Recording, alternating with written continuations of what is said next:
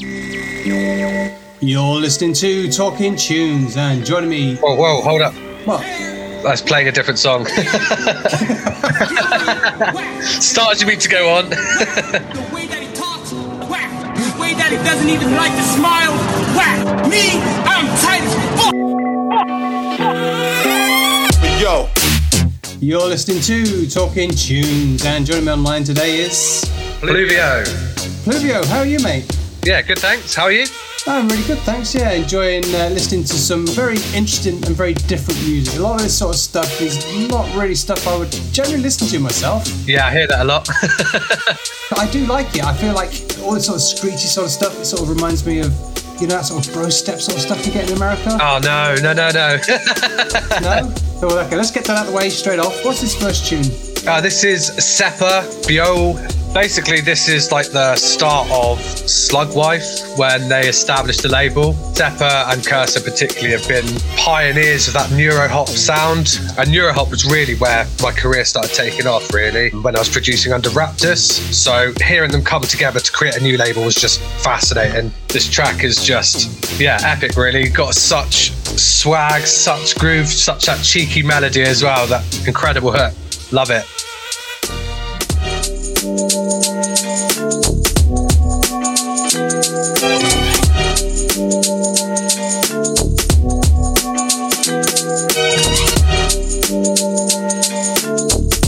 And tell me as well about the label that you're in. Symbiotic Records, which was established with AKOV and Scream Arts. It's pretty crazy how that came together, to be honest, because I've always been a fan of AKOV's music. I was writing Neuro Breaks for the best part of a year, and then through Bass Militia, actually, and James from Bass Militia suggested to get Alex onto a remix, and I wasn't really convinced that Alex AKOV was going to go for it, but turns out he was proper keen. Then we got chatting about how there's like a lack of Neuro Breaks in the scene and how good it would be to have like a label to push it, and the rest is history, really. The genre name Neuro Breaks, you told it to me, probably, was it a year ago? You did a guest mix for us. Yeah. He said, call it Neuro Breaks. And I'm like, okay, I call it Neuro Breaks. Never heard of it before, but it does exactly sum up. Yeah, absolutely. That sort of sound, right?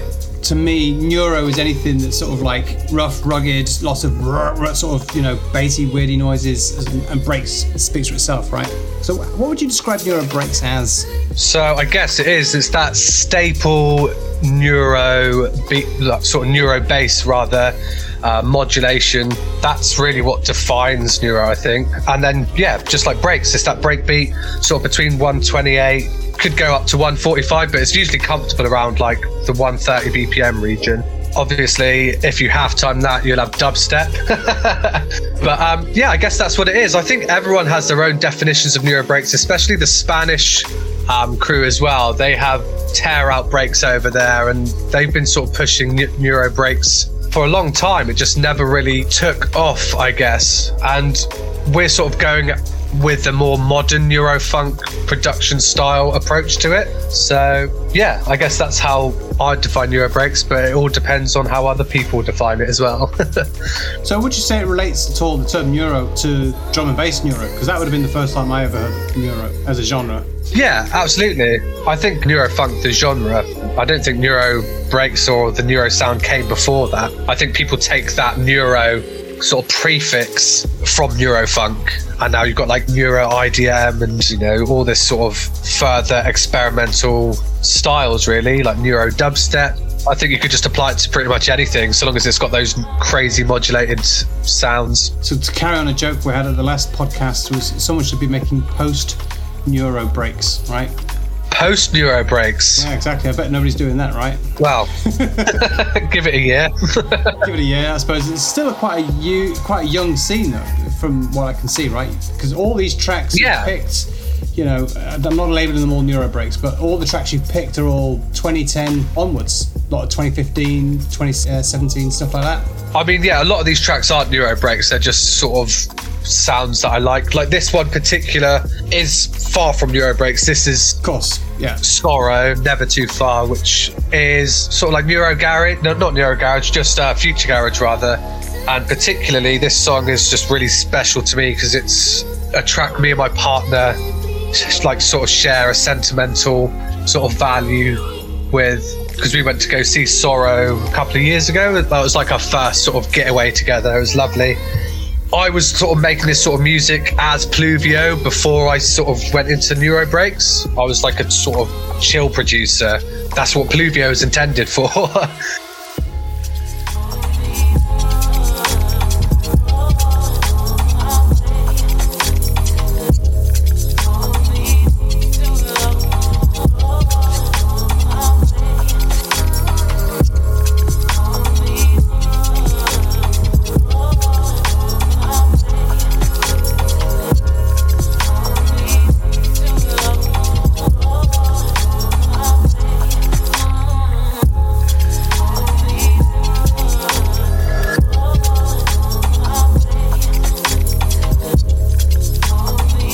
So yeah, Sorrow was the first act that me and my partner ever saw together. So like a couple of years ago, it's like our first getaway.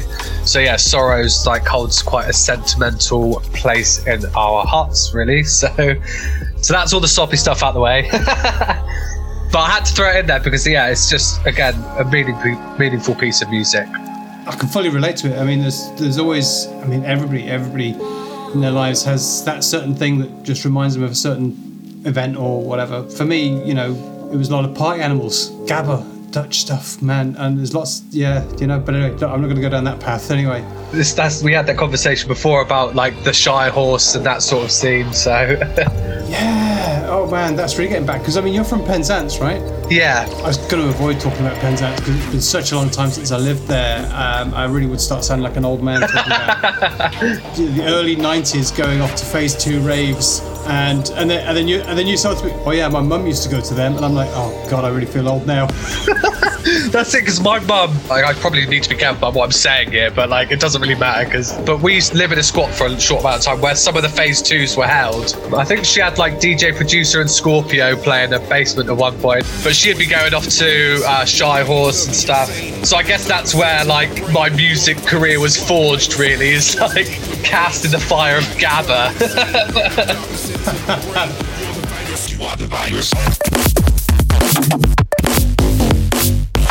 Whereabouts was that? Were those, because the ones I went to were out in the field somewhere. Were those ones in Penzance or somewhere else in the squat? Yeah, so there was a place called the Old Schoolhouse. It's now called Belitho House. So yeah, I'm probably like incriminating my mum here by talking about this. But I think it was only squatted for a short amount of time though. I think they only held like a couple of phase 2s there. I mean, there must have been hundreds of parties back in those days. So oh man, they were the days. They were the days, I tell you. I mean, there's nothing changes you from heavy metal to rave overnight quite like going to your first rave. But going to your first Gabba rave for sure. Yeah. Anyway, look, we're going through the tunes. We're going to be through this in no time at all. We're on to AKOV the Virus. AKOV the Virus. AKOV, yeah, I had to throw this in here because this was like me getting really excited that someone was pushing Neuro Breaks and Alex was the man. This tune is just absolutely menacing, and yeah, because it was so hard to find. When I found this tune to sort of start using in my sets, it was like one of very few. So it's really exciting that now, fast forward a couple of years, we've got like a huge back catalogue of Neuro Breaks. That's quite interesting as well that I'm working with Alex again, because the first time me and Alex met was about a decade ago, playing for Chris Rich's Night Digital Minds. This is when Alex had just released his first EP on Eurofunk Grid, I think. And this is when I was DJing under Raptus. And it was quite funny because it was Friday the 13th and his tractor controllers weren't syncing up. Like, everything was going wrong.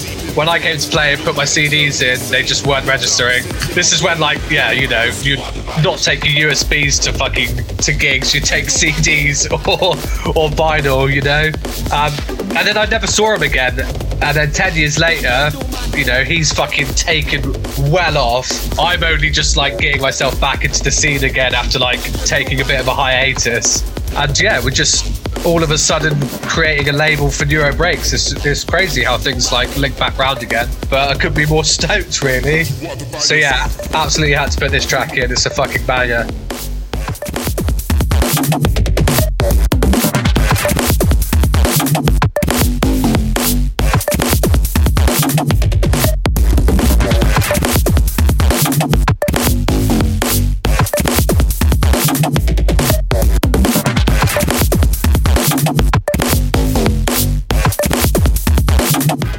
me a bit more about Symbiotic Records then. How did you get that started, and what are your challenges there? Because I know it's hard to attract people a lot of the time, isn't it, with labels?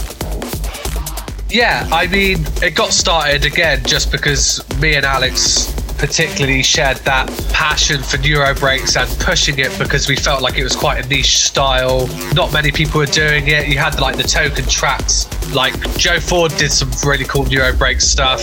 Culprate did was it Phantom and Ghost Machine, sort of neuro garagey stuff, but there just didn't seem to be anyone doing a lot of it. It was just like one track here and there, so we kind of wanted to change that, and that's where Symbiotic was born. Alex is also really good friends with Scream Arts. They live quite close together, and they always wanted to start a label together, so between the three of us, we've kind of like steered it into this direction.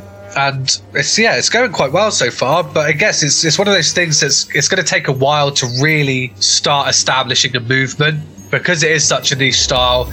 People get a little bit nervous, I guess, when trying to explore different genres, because I think it works for Alex and Marv Scream Arts, particularly because they've already got quite established names in drum and bass, so they can deviate from that and people will still like hype on it. But I guess with newer producers, like exploring different genres might be difficult, and we still find it quite tricky to get our stuff promoted through lots of channels, because lots of promoters and blogs, they don't want to take that risk of promoting anything that isn't going to be received by a wider audience. So we're up against it, but again, we're really stoked with the reception so far. I think there is a lot of thirst for new genres and people wanting to try something exciting and have a bit of a switch up. So I guess it will just take a little bit of a while to catch on.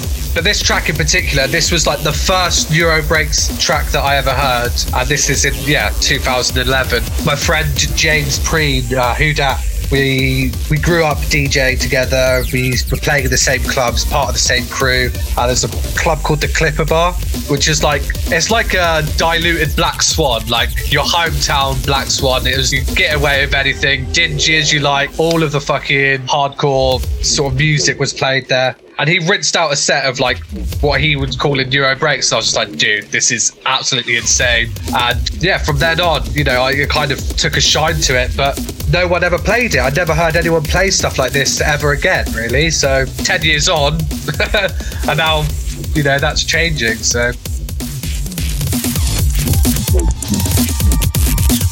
this tune, this is the Aeon Tribe tune, Warpaint. It's crazy. It's got like 3 different drops. I played it in my first proper official Neuro Breaks set. Yeah, it's just Aeon Tribe came from the sort of like Neuro Hop glitch hop scene. This is how I stumbled across them in the first place. If you hear this drop, it's mental.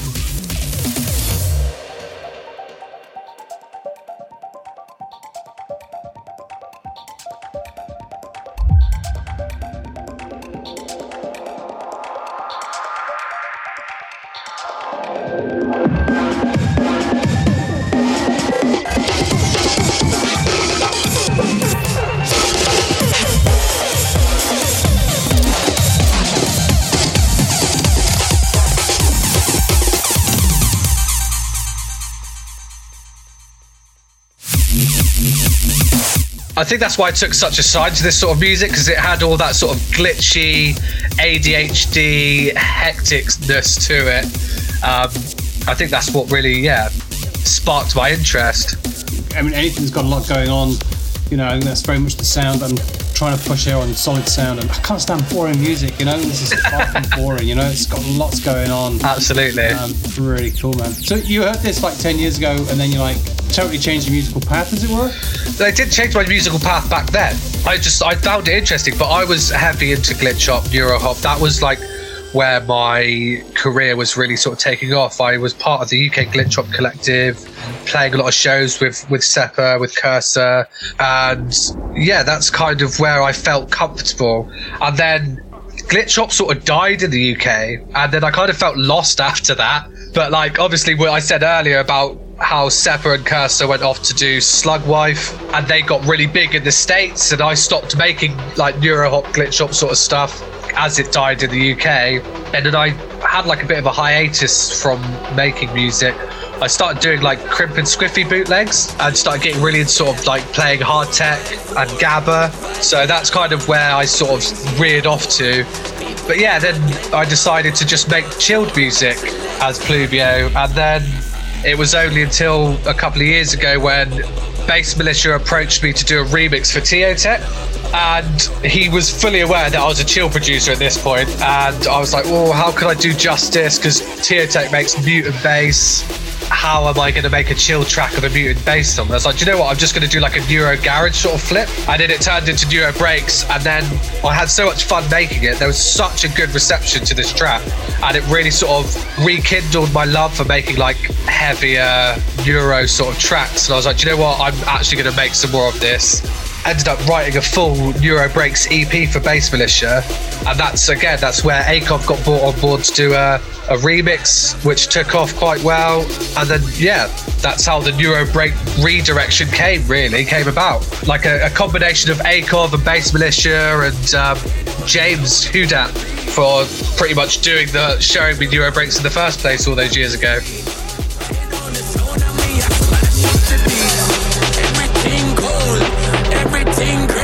We are on this, rocking this, yeah. Yo, we are on this round, yeah. And we are on this one, you know. And we are on this blood clot zone, yeah. You know, ready for this one, yeah. You know, blood clot, ready for this one. Yo, select that. So yeah, this tune is by Nitepunk. It's a remix of Gentleman's Club.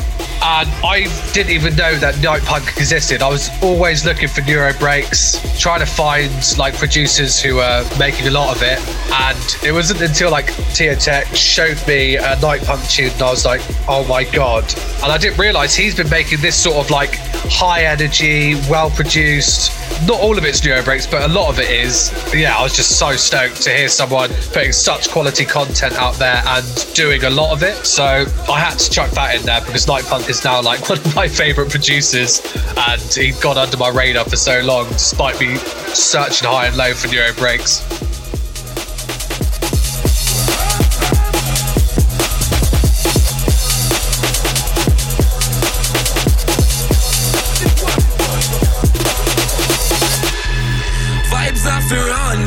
Vibes off is sweet.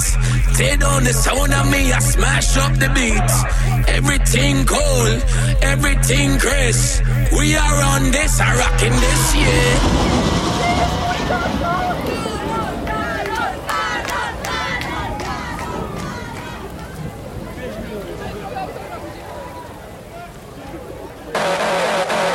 This one is called Riot Music by 399.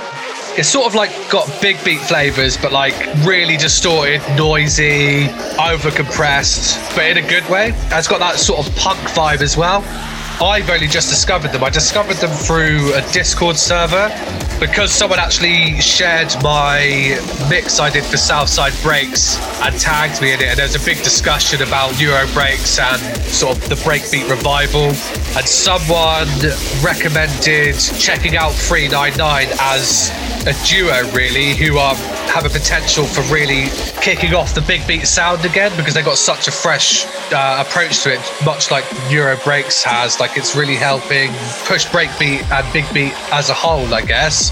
So I went and checked them out and I fell in love straight away. It's like nothing I'd ever heard. It's got like huge Prodigy vibes, massive like punk rock vibes, just everything really that kind of I like in music. Nasty distortion, screaming, the lot. I love it. And it was, breakbeat. So yeah, really enjoy it. Yeah, interesting you mentioned the Prodigy actually, because I'm not entirely sure what it is they're doing these days. I really don't listen to any of their sort of stuff. But the stuff I have heard, I would say, would reasonably fit into here. Would that be a correct assumption to make, or a correct observation to make, or sort of digital anarchy sort of, Yeah, I think so. Made purely just for like the punk, breakbeat, big beat sort of crossover, I guess. I mean, I don't think they go as over the top as this, but you know, it's definitely synonymous with the Prodigy sort of stuff. I'm sure you have to water it down and make it simple when you go for the mainstream, right? Yeah. Oh, hang on, I'll delete that out.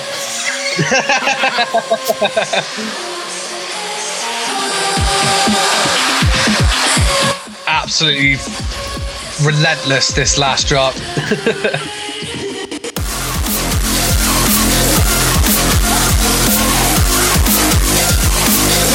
So one of the things I often talk to people about is, the discovery of music and stuff like that. It sounds to me like you grew up listening to rave music. Yeah, metal and rave music. It was such a godly combo, really. Metal influence from my aunty, who she taught me to play guitar actually from an early age. That was where my passion for music creativity came about, was through my aunt. Because she's always been a huge inspiration to me as well, because she was in a lot of successful bands. Seeing her in like Kerrang magazine, Metal Hammer, magazines that I grew up reading, like seeing my auntie in them was just like, it's incredible. She's toured the world, played at Hellfest, Download. It's absolutely, that just made me want to keep pushing, no matter how hard things got. Seeing how well she did, even in the face of adversity, when things got, really tough, she carried on, persevering with the music, which is quite interesting. There's been like a full circle moment recently, because she's gone to live in Australia and she's decided to start picking up producing. She's installed Ableton. I've been teaching her music lessons. So teaching her how to use Ableton, which is quite interesting because she used to teach me how to play the guitar. And now we're starting to collaborate and write some tunes together, which is, I'm really excited for. She's actually doing a drum cover at the moment of one of my tracks, Square Peg. So I'm really looking forward to when she finishes that video and posts that up, because it'll be our first proper sort of collaboration.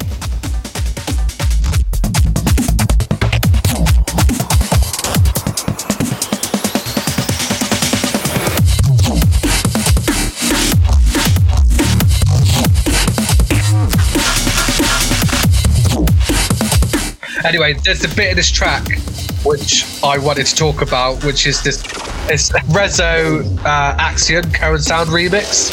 But it's just this switch up, and it will spin most people out because it starts at 140 BPM, like dubstep tempo. But then it's gone to 93 BPM, and there hasn't been a real obvious tempo transition. Like, it doesn't gradually get faster, it doesn't gradually get slower. And when I first heard it, it just drove me mental. I was like, how is it doing this? How is it change tempo without changing tempo? And I found out it's a technique called metric modulation, where it kind of uses triplet polyrhythms. I'm not going to go into like the nerdy details bit. No, do. Okay. Do. I love the nerdy details. Yeah, so it's 4/4, but if you play like a triplet polyrhythm over the top, if you take everything away and just play that triplet polyrhythm, that has a tempo of 93 BPM. That's like kind of how they do the transition. So triplets divide, like, because it's all done in subdivisions. I think triplets divide into straight eighth notes at 93 BPM. I'd have to do like a whole bloody YouTube tutorial on it to actually explain it properly. What I love about that sort of stuff though, and learning about that stuff, because I love watching YouTube videos that explain all that sort of stuff. Because when you understand it, and that's one of the things I love about talking to you, and I love talking to producers as well, because they know how the mechanics of the music works, that you start to get an insight that as just an observer who doesn't understand, you get an insight into how music works. It's like, oh right, yeah, I absolutely love it. I could talk all day about it.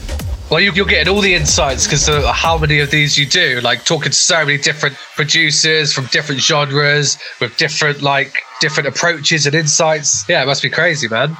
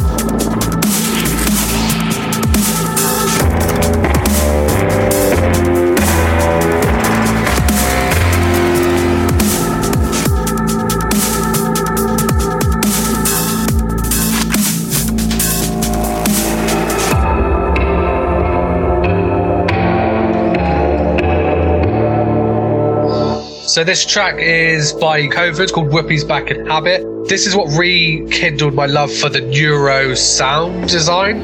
I was really into like dubstep, squelchy, wobbly sort of tracks before I heard this, but it's absolutely incredible, the sound design.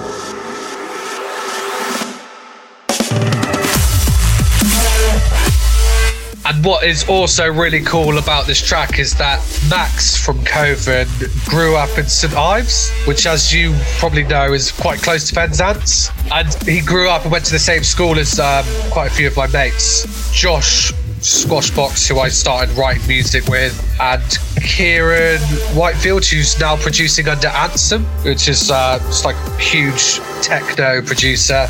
And they introduced me to Max, and it's just really inspiring to have someone from your home county doing massive things in the music world. You know, he and Katie have gone on to do some huge projects with Koven, and it's just been massively inspiring to see their journey. And it's great. He's always stayed humble. He's always stayed in touch, and we chat from time to time. It's just generally a really lovely dude. So always remember this track as being that sort of, like an introduction back into this sort of Neuro sound design stuff. Yeah, I always love this, where it's sort of painting a picture of a story or something, and especially when I hear the sort of the sharper sounds, makes me think of, spaceships flying around and having a fight or something like that,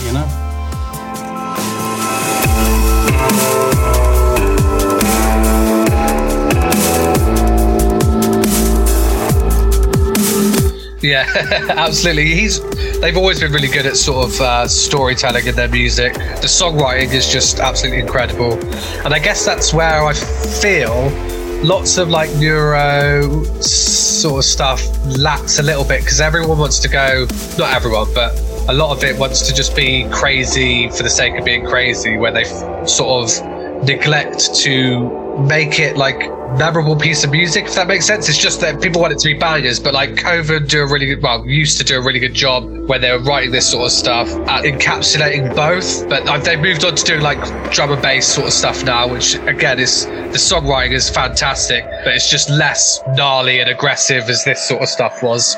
But this was when Max was just producing alone. So started off as a solo producer and then formed a duo with Katie. I can't remember when though, like probably a couple of years after, maybe a year or two after this was released.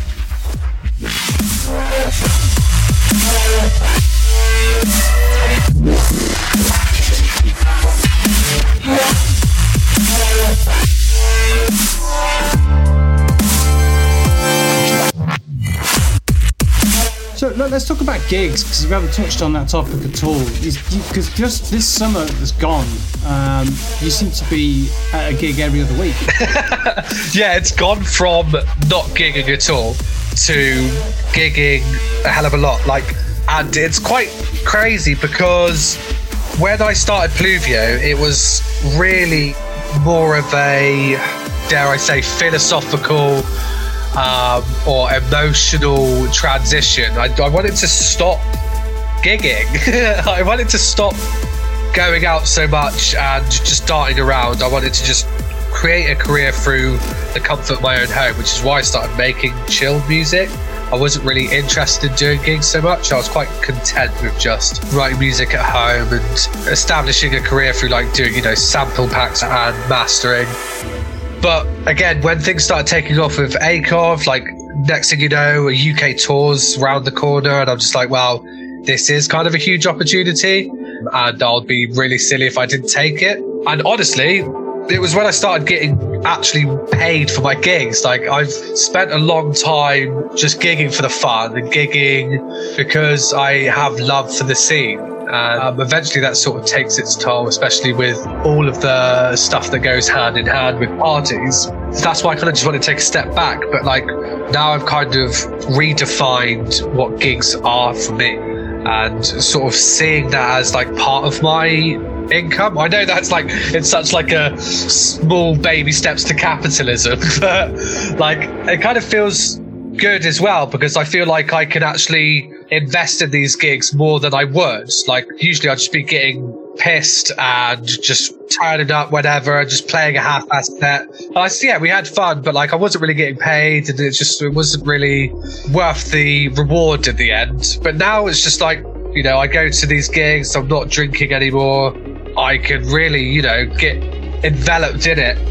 And a lot of these gigs are in places that I've never played before. I've never been abroad up until last year when I got booked to play in Spain.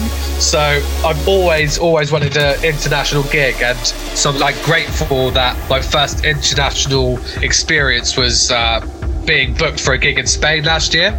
So yeah, it's really helping me, I guess, explore and get new experiences rather than play the same old gigs, the same venues, it's a nice mix up, and I can kind of balance it now around my freelance career. So it's great.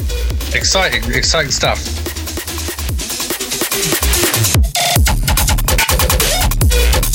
I really didn't want to talk through this one, but it's all right. It's talking tunes.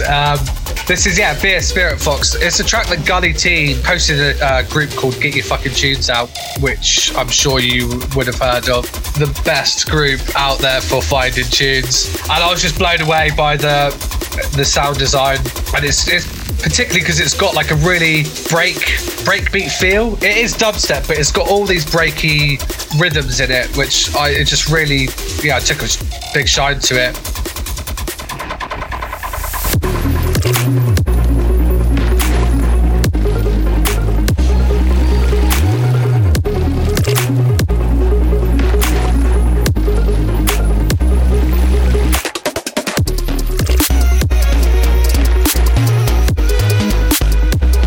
And the sound design on it's crazy, really. Quite reminds me of either Fidget or Complextro or something along those lines. Yeah, it does have like Complextro qualities because there's just stuff happening all the time. It's complex, isn't it? It's hard to really define the genre because it's quite dubsteppy, but not so much in terms of sound design, like the sort of obnoxious vowely basses and it's not so like tear out aggressive either. It's got quite a lot of groove. Yeah, I really like that track.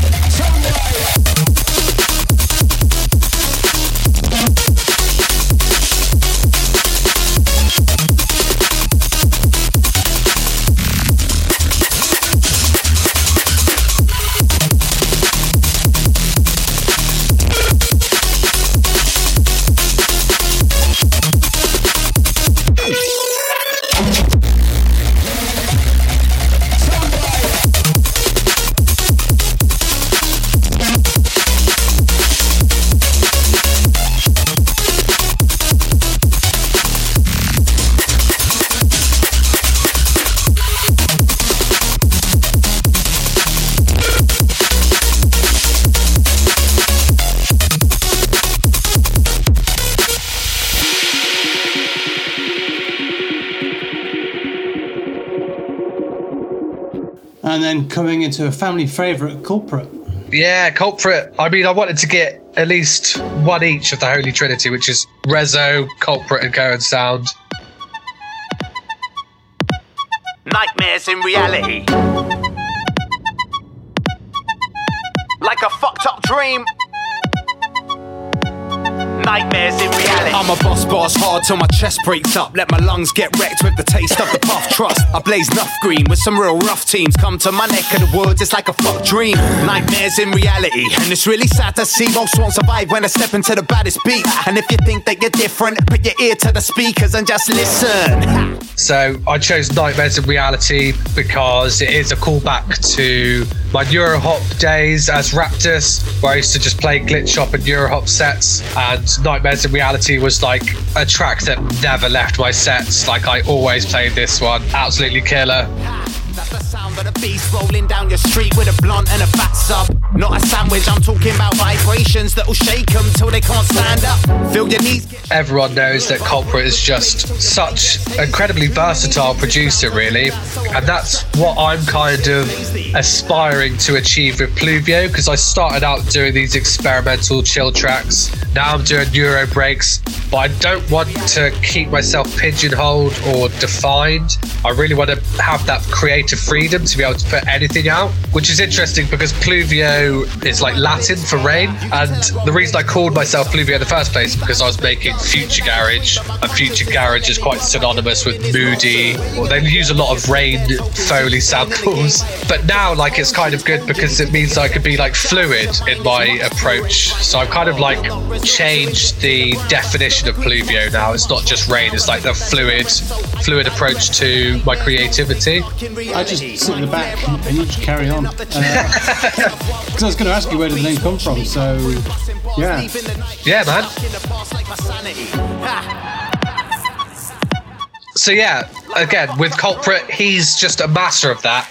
He could make any genre and it lands because it's Culprate, you know. He's always got his signature in there somewhere, so he could make really chilled ambient stuff, IDM, breakcore, acid, dubstep, neuro, drum and bass, the lot. And it's hard to find a producer out there that can be as versatile as that and pull it off every damn time. So yeah, hats off to Culprate. There might be do a little exclusive tease that I'm actually doing a remix for Culprate at the moment. Oh wow, official, yeah. Oh, fair. Yeah, I'm really stoked about that. Maybe I should have said that, but fair play, man. Exclusive, yeah, it's all good. Like a fucked up dream. Nightmares in reality. Like a fucked up dream. I was going to come back to a topic you were saying earlier on about, you know, capitalism or whatever. Yeah. I think you don't need to worry about that until you're suing Napster. That'd be Spotify now. Yeah, exactly. Don't need to worry about that until I start like selling my soul to Spotify or partnering with them in some sort of way. I remember South Park had a great joke about Metallica, who famously tried to sue Napster, and they said, "Oh no, because of people downloading my music, I can only afford a gold-plated poolside bar rather than a solid gold poolside bar." I think in the music game, you know, I think if you're ticking over and you can afford to put food on the table and a roof over your head, then you're doing well, right? Yeah, absolutely. I've never really seen it as a moneymaker, you know, and even now, like I do make money from my gigs. I kind of use my music as a portfolio, really. Like I'm not like, oh, I'm going to make this because I wanted to sell well.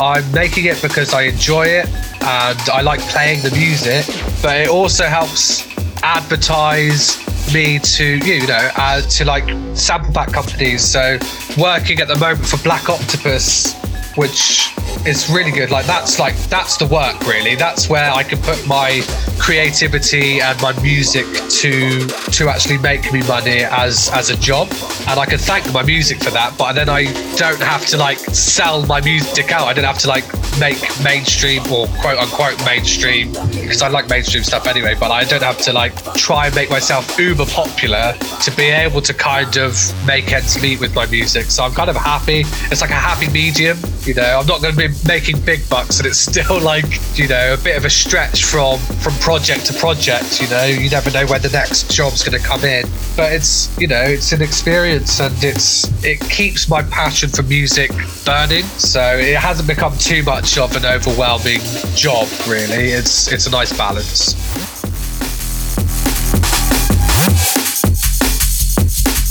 Glazing over S.Murk here. Get fucked up. 2 integral parts of Bristol's Slugwife and Devolution Sound. And I love S.Murk because I like jungle, I appreciate jungle, more jungle breakcore, but I've never heard this style of, I guess it's jungle, I don't know what to call it, but like they've just got some sort of formula, like they've nailed the formula here. And when I first heard their all original mix on SoundCloud, I was just blown away. Like such an incredible combination, you know. hearing curses like exploration through jungle, and that approach is just, it's mad. So I got really addicted to this when I was working at a burrito bar called Habaneros. I used to play it no matter what time of day it was, just always play this through the mini rig, getting customers coming in, absolutely like relentless. I mean, Monday morning is a perfect time for hefty tunes, right? Wakes you up and gets you going for the week. Absolutely. But now I used to like packing down to it as well. It just gave me the energy just to shut up shop and get the fuck home. Love a bit of jungle, breakcore. I mean, can't go wrong. There we go.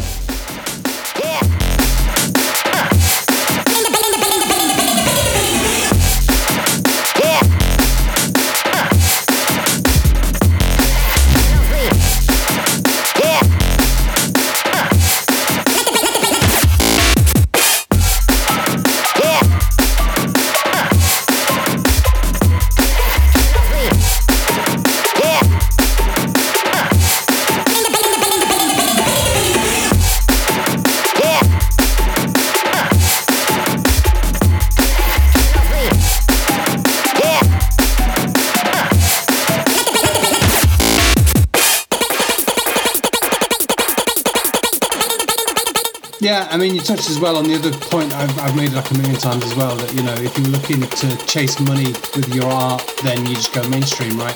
Whereas art is always something that you just have to do for yourself, and you are the only person you're really trying to please, and if everybody else likes it, then that's a bonus. Yeah, absolutely. I think you can get into music for the wrong intentions, and, you know, some people just want to be famous. And I think that's where you can get music that's quite contrived. And it doesn't come across as authentic at all, and people realise that. Yeah, you know, I think there are people, far and few between, you know, people who have just stayed true to their art, never veered away from what they like doing, and managed to make a really successful career out of it. Tipper, Koan Sound, Culprate, Amon Tobin, you know, these people that are making sort of bizarre, interesting and unique music, and it's gained quite, I wouldn't say like commercial acclaim, but, you know, they're up there, you know. Noisia as well. Noisia became like, for drum and bass, you know, everyone in the drum and bass community would love Noisia, not necessarily like Eurofunk, but Noisia were like up there, and they always made really fucking crazy stuff, you know, but they managed to make a pretty successful career out of it, and I think that's really admirable, and I think everyone would love to be able to do that, but I just don't think there's enough people willing to step outside their comfort zones, you know. I think there just has to be, there's an element of luck to it, I think, as well. You know, with what lands, everyone's battling with algorithms and, oh shit, I have to make TikTok now to stay relevant. It's mental. Everything's moving at such a fast pace in the music industry, from sharing mixtapes or burning CDs to hand out to people, to like MySpace, then Facebook and Instagram getting added, like everything new that you kind of got to keep up with, social media, and then the algorithm that constantly changes, like you're not just a bloody producer anymore. And then you got 1,000 odd followers on one platform, and nobody uses that platform, and then you have to start rebuilding your audience on another platform. It's a never-ending treadmill. You just got to keep at it, haven't you? Absolutely.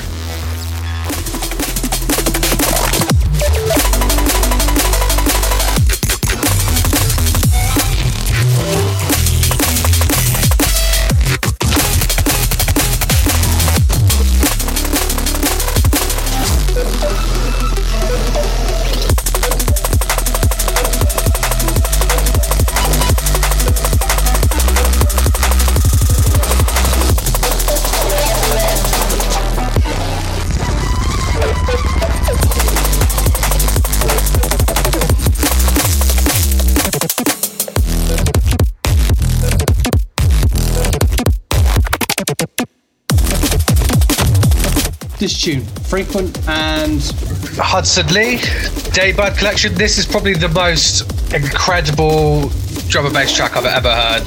These two are just such incredible producers, so anything they put their hand to is just going to be absolutely insane, but this blew me away when I first heard it. I chose this particularly because Frequent is one of my favourite producers, but we sort of found ourselves in the same scene at, like a decade ago was where things started really brewing for my music career, and Frequent and I were part of the same sort of music community. I had a label called The Glitch Shop, which was a glitch hop label, and released a couple of Frequent tracks on there. And back then, his music was just ahead of the curve. And then seeing his journey through music production and where he's come from and where he's got to is just insane. So yeah, I just had to get one of his tracks in there. I told you to get the... I say it's all gone quiet now, isn't it? Yeah. I think that's it. I think we talked through the best parts of it. I think it's like a really long drawn out outro. But yeah, it's just the fast-paced, ever-evolving, crazy switch-ups, really intricate, because they've got a very IDM approach to their music, and I don't think you hear that a lot in drum and bass. You've either got like sort of breakcore influences, everything's quite solid and groovy, with like sometimes getting like quite hectic stuff, but nothing that's really like as complex as this, I don't think. Like there's so much going on, it is really, really quite something else. And the other thing I like doing with this as well is playing the full tune, because I do this with every talking tunes. I play unless I'm cutting it down because it's way too long, is play the full tune, because the intros and the outros, you very rarely get to listen to them unless you're listening to an album, because especially with DJ mixes, they pick the best 2 minutes of a song and then move on to the next thing. And you know, sometimes you listen to the full song, you're like, oh wow, there's this whole extra bit that I didn't realise was there. It's, you know. Well, that's it. That's where songwriting comes into it, and I think, you know, when we were talking about Koven's music, is there are a lot of producers out there that really, you know, put a lot of emphasis into their songwriting, and Frequent and Hudson Lee are definitely among those people. And then you get people that just, you know, it's more drop focused because it's going to be played in a set, so they don't put as much focus onto their intros. And I'm definitely one of those people. Like I think I lose a lot of creative energy when I make my tracks, and then by the time like I've got to make an intro, I'm like, I'm flagging, I just want to finish it and get it out. But since working with AKOV and Scream Arts, like one of the like main criteria for Symbiotic is like the intro needs to be as good as the drop. So it's kind of forced me to put more attention into my intros. So intro needs to be 16 bars of some hook, be a vocal or a sample or something like that, so that when I'm DJing it from another track, I can start hooking in the next track. So that's when I need 16 bars of that. Then I need 16 bars of basically a cut down version of the track, do you know what I mean? Layered down a little bit, so that I can cut across to that as a DJ. And then I'm gonna let that play out, first drop, and then bam, off you go, right? Let's just do like a whole set of intros. Yeah, right, I've seen a DJ before that did a whole DJ set that was just the drop. just the drop, just one drop into another drop into another drop. Like, oh, I could do it. It would be relentless. Yeah. All right, next tune. So this is Ekcle, Crafted in Ice. Talking about IDM, like these two, they're a duo. They've disbanded now, which is such a shame, but they brought the most interesting, unique styles of music I've ever heard. Like, it really is like a fusion of every kind of style of music in one, and you'll be hard pressed to find anyone that comes close to this sort of stuff ever again. Just this alone, like it's just epic. Yeah, and there's lots to enjoy in this, like the sort of, what would you call it, choral vocal, and the real staccato sort of jungly breaks there, but it's like just the highs of that. Yeah, there's like the aim and break in there, the neuro basses, but it's really orchestral, epic, melodic, but it doesn't have any particular formula. It doesn't follow any set of conventional rules of a dance floor track, of, you know, it just is its own piece of music in its own right. I don't think this stuff is intended to be mixed into and out of. It's listening to music. Which is what I love about it, because it's still got a lot of incredible energy, which you can imagine hearing in a club and on a dance floor and just going absolutely nuts to it. But you can enjoy it from the comfort of your own home. I love Ekcle for that reason, and partly because Harvey, again, is someone that, I've been in the same scene as, and we've, he also helped me get back into producing again. So when I had a little bit of a hiatus and I came back to it, I wanted to just get some refresher lessons, and a lot of the stuff that we spoke about was like more mindset and philosophical based sessions based on music, which I think is quite overlooked. I think when people think about getting music lessons, it's all about like, how do I make this bass, or how do I get my drum sounding fat, and not many people talk about like, how do I enhance my workflow, how do I get out of creative ruts, how do I get out of like imposter syndrome. I have such gratitude for being able to sit down and talk to him about this, because he really helped me navigate some of these tricky hang-ups and reservations I had about getting back into producing again, because I went from feeling like I was doing quite well as Raptus, and then when I stopped, I kind of just lost my way a bit, and I just felt a bit nervous about like establishing a new project again. It's the mojo. When you lose your mojo, it's hard to get it back. You can't just click your fingers and do it again, Yeah. It was like that. So he really did. He helped get me back on the horse, really. And so, yeah, big ups to Harvey, who's now producing under Tutara Peak. So I'd definitely go check him out as well. But yeah, Ekcle, absolutely incredible. And the thing with imposter syndrome, you'll probably confirm this, right, is we are all imposters, we just don't admit it, right? Yeah. As long as nobody finds out, we're all okay. Everyone's sus.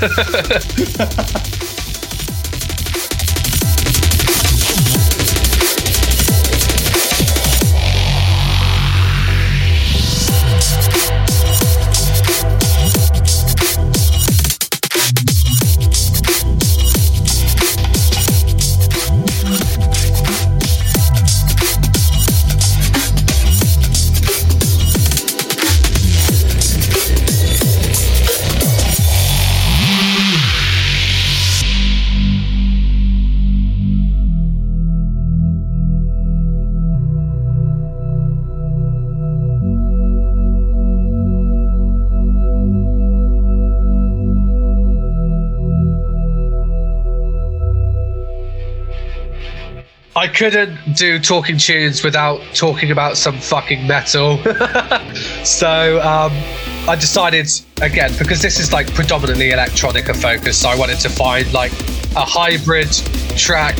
Every talking tunes has got some metal on it somewhere. Lovely. Yeah, I listened through. I know John Sample Junkie had some metal in there. Pretty sure Jack Pelican did as well. But this is Mr. Bill remix of Veil of Maya, and it's called Discography because he's just mashed together 5 or 6 different Veil of Maya tracks, and there's like about 3 time signature changes and like double that amount of BPM changes, and it's just incredible. Like, I've always wanted to hear more electronica, metal, crossovers, hybrids, and I think it's a really difficult thing to achieve, so I don't think many people do it, but this just, yeah, does it for me. Absolutely crazy, breakcore, metal, love it.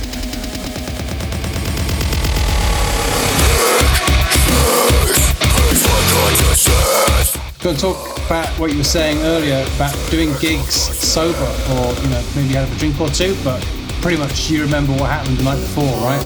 Yes. I mean, it's a very different aspect because you see a lot of stuff, you remember a lot of stuff, and you must have a few stories. Like, I mean, like when you got on the plane to go to Spain, how'd you feel? We could go back and talk about the fact that I was, and this is part of the reason why I stopped gigging and stopped making music in general, is because I was an alcoholic, and I think there was a lot of stigma around sort of accepting that, and there was a lot of shame that come with that, especially sort of being open about that to people who I thought might. There's no judgment, right? Yeah, sort of judge me. I mean, it's a slippery slope, right? Because nobody wakes up in the morning and goes, do you know what? I think I'm going to become an alcoholic. You have a drink, and then before you know it, yeah. Yeah, and that's, I guess, because I had a professional image to uphold as well. You would wonder if people want to work with you or book you if they know that you're an alcoholic or a recovered alcoholic, So, yeah, part of my transition, from like not making tunes, taking a step back, was my journey through recovering from alcohol dependency. And that's why I made Pluvio as well, is because this is like me rekindling my love for music as a recovered alcoholic and leaving that part of me behind. Because with my Raptors project, a lot of messy experiences came from that. A lot of just not turning up to sets or being too drunk to play properly. So starting again gigging and just taking it more seriously and professionally is definitely, well, not professionally, you know. Taking it seriously and shenanigans, yeah. Yeah, it's definitely more controlled. But yeah, some great experiences gigging, some not so great experiences gigging. Like when I played at Tel Aviv, like the whole gig, the whole experience, the vibe was amazing. Loved the people, loved the energy there. It wasn't the gig, it was the traveling back, because I had a connecting flight. My flight was an hour late leaving from Tel Aviv to get to my connecting flight in Turkey. By the time I got there, like my phone had died, loads of stuff just went wrong, and I missed my last flight, and I couldn't contact anyone. I had no money to get a new ticket. And I was getting sent back from both the airlines saying it wasn't their problem, and I was like, oh my fucking god, I'm going to be stuck. I managed to get it sorted out, but it was a pretty stressful situation. That was my first adverse traveling experience. But I know for a fact if I was still drinking at this point in time, I would have just got way too drunk and just thought, fuck this, you know, I'm just going to get pissed. So it's good that I had some sort of like degree of functionality to be able to handle it. Because it's quite a scary thing, you know, being stuck in an airport. Oh god, yeah, especially in like a country where you don't speak the language, your phone's dead, maybe you don't have the money. How'd you get out of that one? Like, you know, yeah, like I think it wasn't even that my phone was dead, it was just like wasn't taking charge like much. But yeah, managed to get something sorted at the end thanks to my gran. Swooped in to save the day.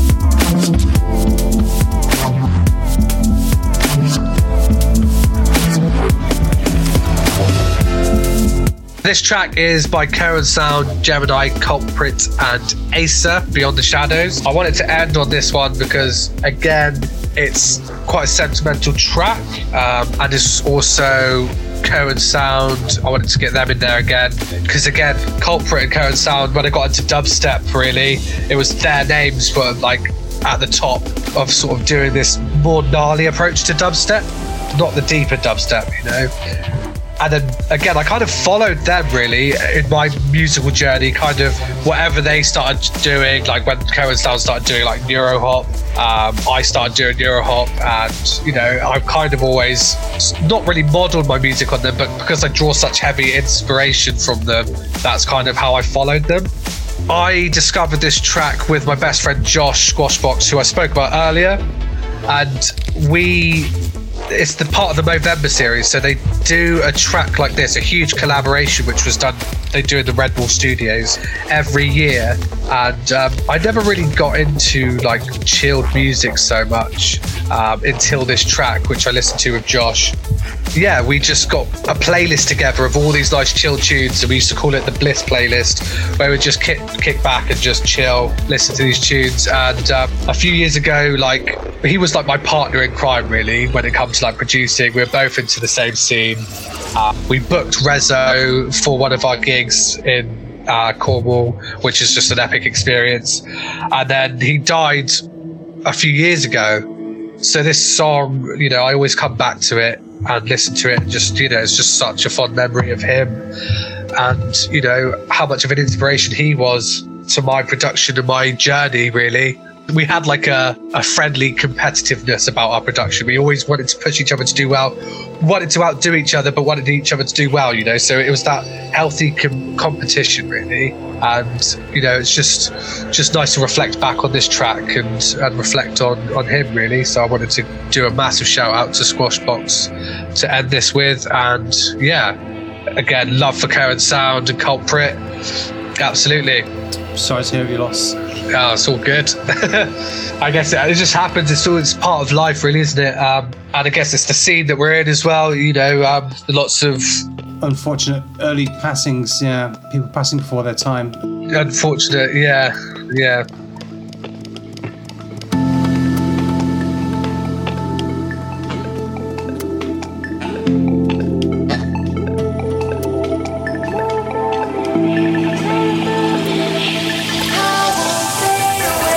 We did want to end on a sour note. That was meant to be somewhat of a positive. You have to tell me a joke. We've got like 2 minutes left. Come up with a joke, right? Let's try and come up with a joke. It's always impossible to come up with a joke on the spot. So I was saying to you earlier about losing your mojo. It's hard to just go, okay, just start being creative again. It's the same with telling a joke. Come up with a joke. It's like, I can't think of any jokes. But I remember in drama class, like, whenever we had to do something serious, everyone made, me particularly, we used to just dick around and make something really funny. And then the moment they were like, okay, now we're doing a comedy bit, and I'm just like, how the fuck, you know, I can't be funny on purpose, you know?